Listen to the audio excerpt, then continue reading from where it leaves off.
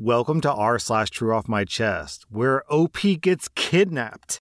Our next Reddit post is from Cautious Rabbit. My boyfriend's friends pretended to kidnap me for a proposal. I'm trembling right now. A week ago, my boyfriend told me that he had a camping trip planned with his friends on Friday, which is today. He said that he would have no cell phone service and he'd see me on Sunday. He messaged me at 5 a.m. this morning and told me they're hitting the road. Around 8 a.m., I went for a run like I usually do on Fridays. I had one earbud in because I was on a work call. While I was running, I noticed an SUV that kept popping up. In hindsight, it looked just like the car of my boyfriend's childhood friend. I sent a message to my sister saying to stand by, and I shared my location. Right after sending the message, I looked up, and the SUV was right beside me, and someone jumped out and grabbed me. It happened so fast, I even dropped my phone on the pavement. I was pulled into this car, and I could tell there was at least 2 masked guys in the back before they covered my eyes. They had cartoonish ski masks and black gloves on.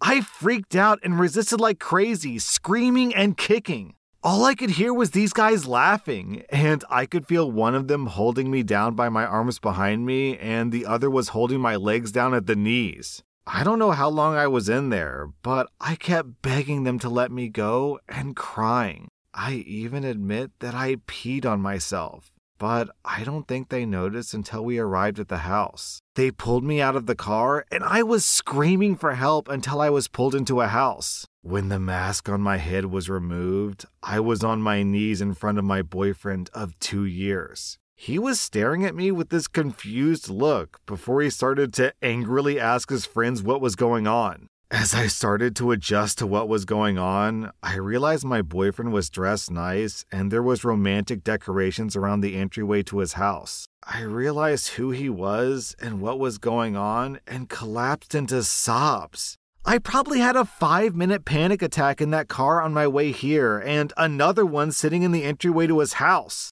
I was sweating, wearing pee-covered yoga pants, flushed with fear, and scared for my life. All of this happened about 2 hours ago. My boyfriend took me upstairs and was going to help me get me showered and changed, but I wanted to do it alone. I heard yelling and commotion downstairs while I showered, but I didn't know what was going on. After that, I was sitting in my boyfriend's room holding my shattered phone after crying to my sister about what happened. She lives 1.5 hours away, but is speeding over to get me now. I can't stop thinking about what happened, and even though I know now that I was never in any danger, I don't think my brain can comprehend it. They were snickering and teasing me in deepened voices about what they were going to do to me. The one that was holding my legs down kept caressing my thighs up and down into the inner thigh area. When the car would brake, his face kept falling into my chest. I don't even know who that was. I just know that one of them sounded unsure and kept trying to defuse the situation, but I think it was the driver. Yo, this is crazy, OP.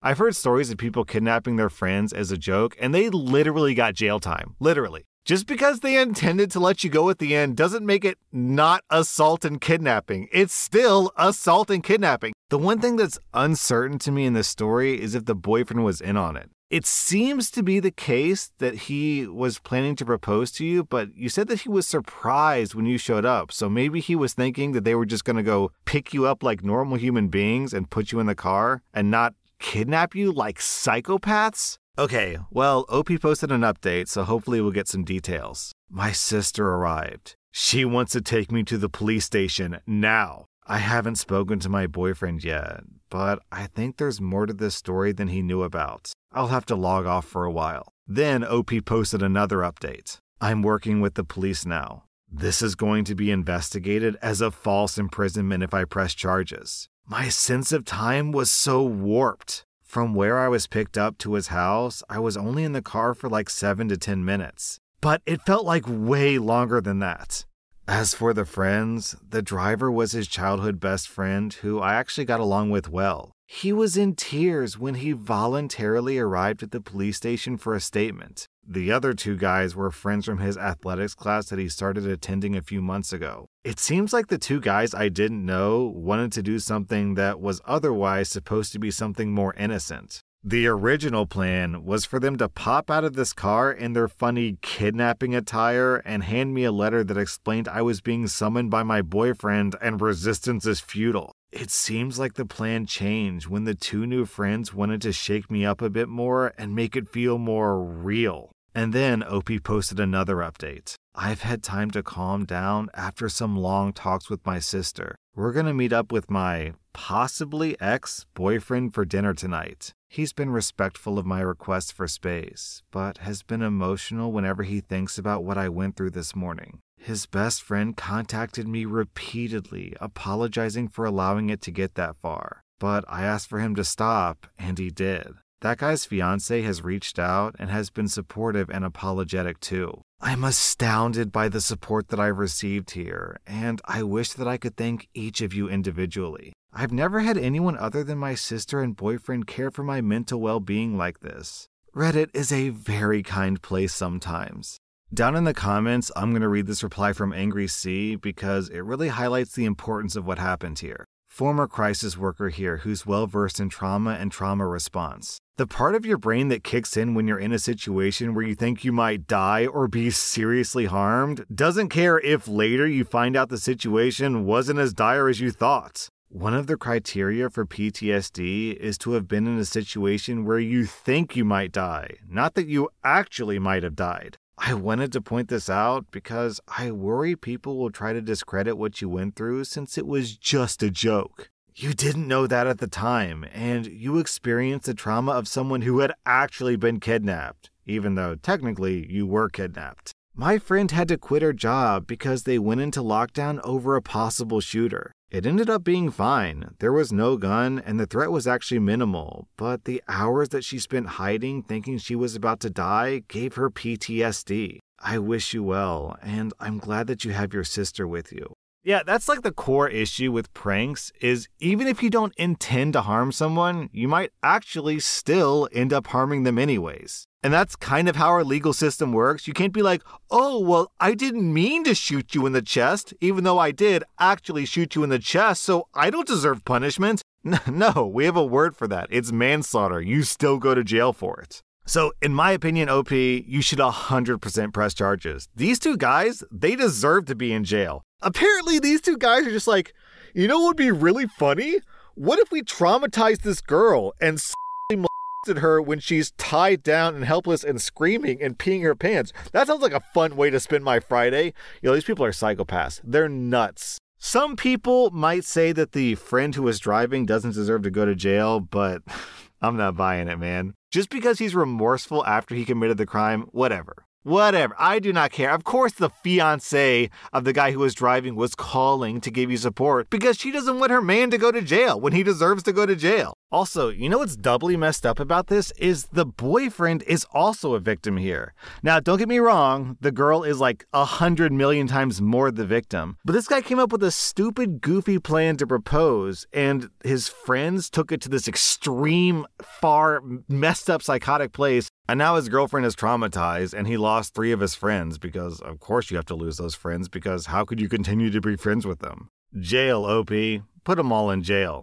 Our next Reddit post is from Stepping Stones. I left my husband the day after our youngest child moved out. My husband says that I've deceived him all these years. I'm a 49-year-old woman, and my husband, who's 51, cheated on me. It was 10 years ago when I got a call from school saying that our youngest child, who was 9 at the time, was sick and had to go home. When we arrived, I heard them in our bedroom. I panicked and made loud noises to let them know that they weren't alone and that our daughter was with me. I'm crying writing this. I still cry whenever I remember that day. The first year after that was the hardest on me. I felt so insignificant and inadequate, ugly and undesirable. We started therapy, and my husband promised to do anything to make it work again. We moved apartments and bought new furniture, and I started a new habit of changing the sheets every night before bed. All of this wasn't as effective as this one morning when I woke up and realized that I wasn't in love with my husband anymore. After this realization, everything seemed easier moving forward.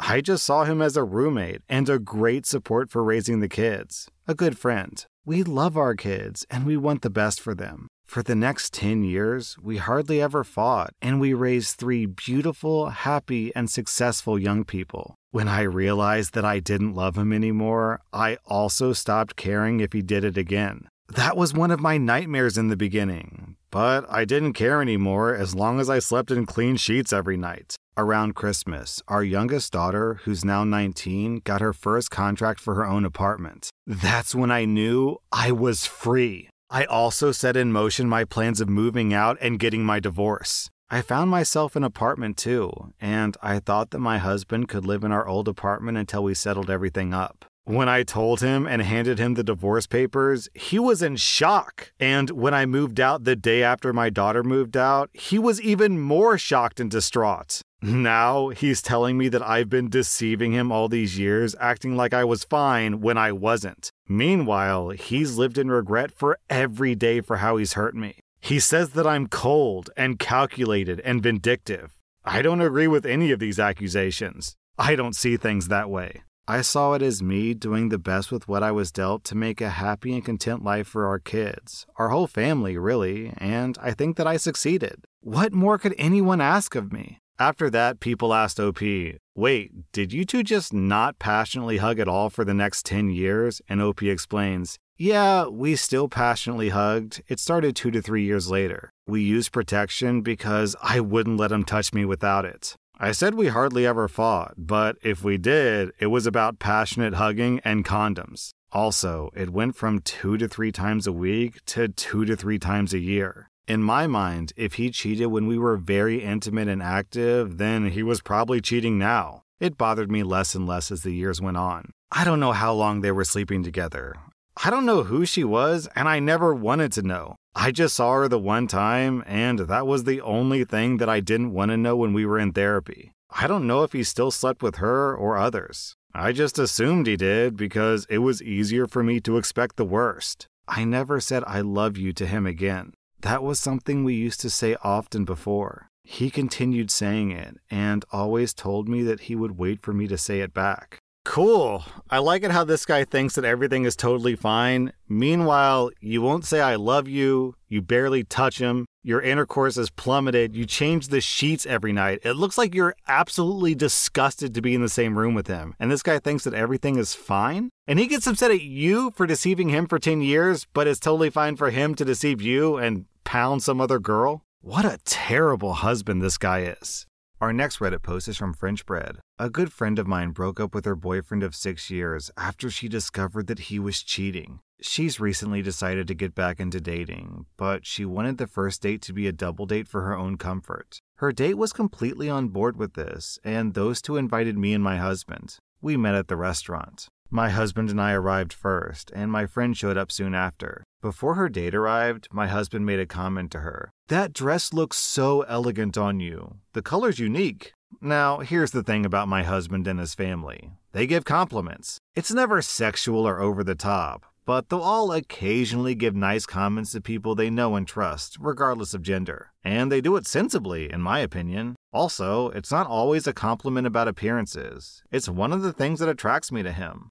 The dinner went well, we thought. My friend's date seemed to hit it off with her. But the next day, my friend texted me this. You need to tell your husband to stop making comments about other women. That's how affairs start. I told her I disagreed, and she responded, as someone who is cheated on, trust me, I know. I can't believe you're okay with your husband looking at my dress. I was pissed off for you. I told her that if she's uncomfortable with him complimenting her, then she can tell him herself and that he'll respect her boundary and wishes. She replied with, eye roll emoji. Don't come crying to me when you catch him with another woman.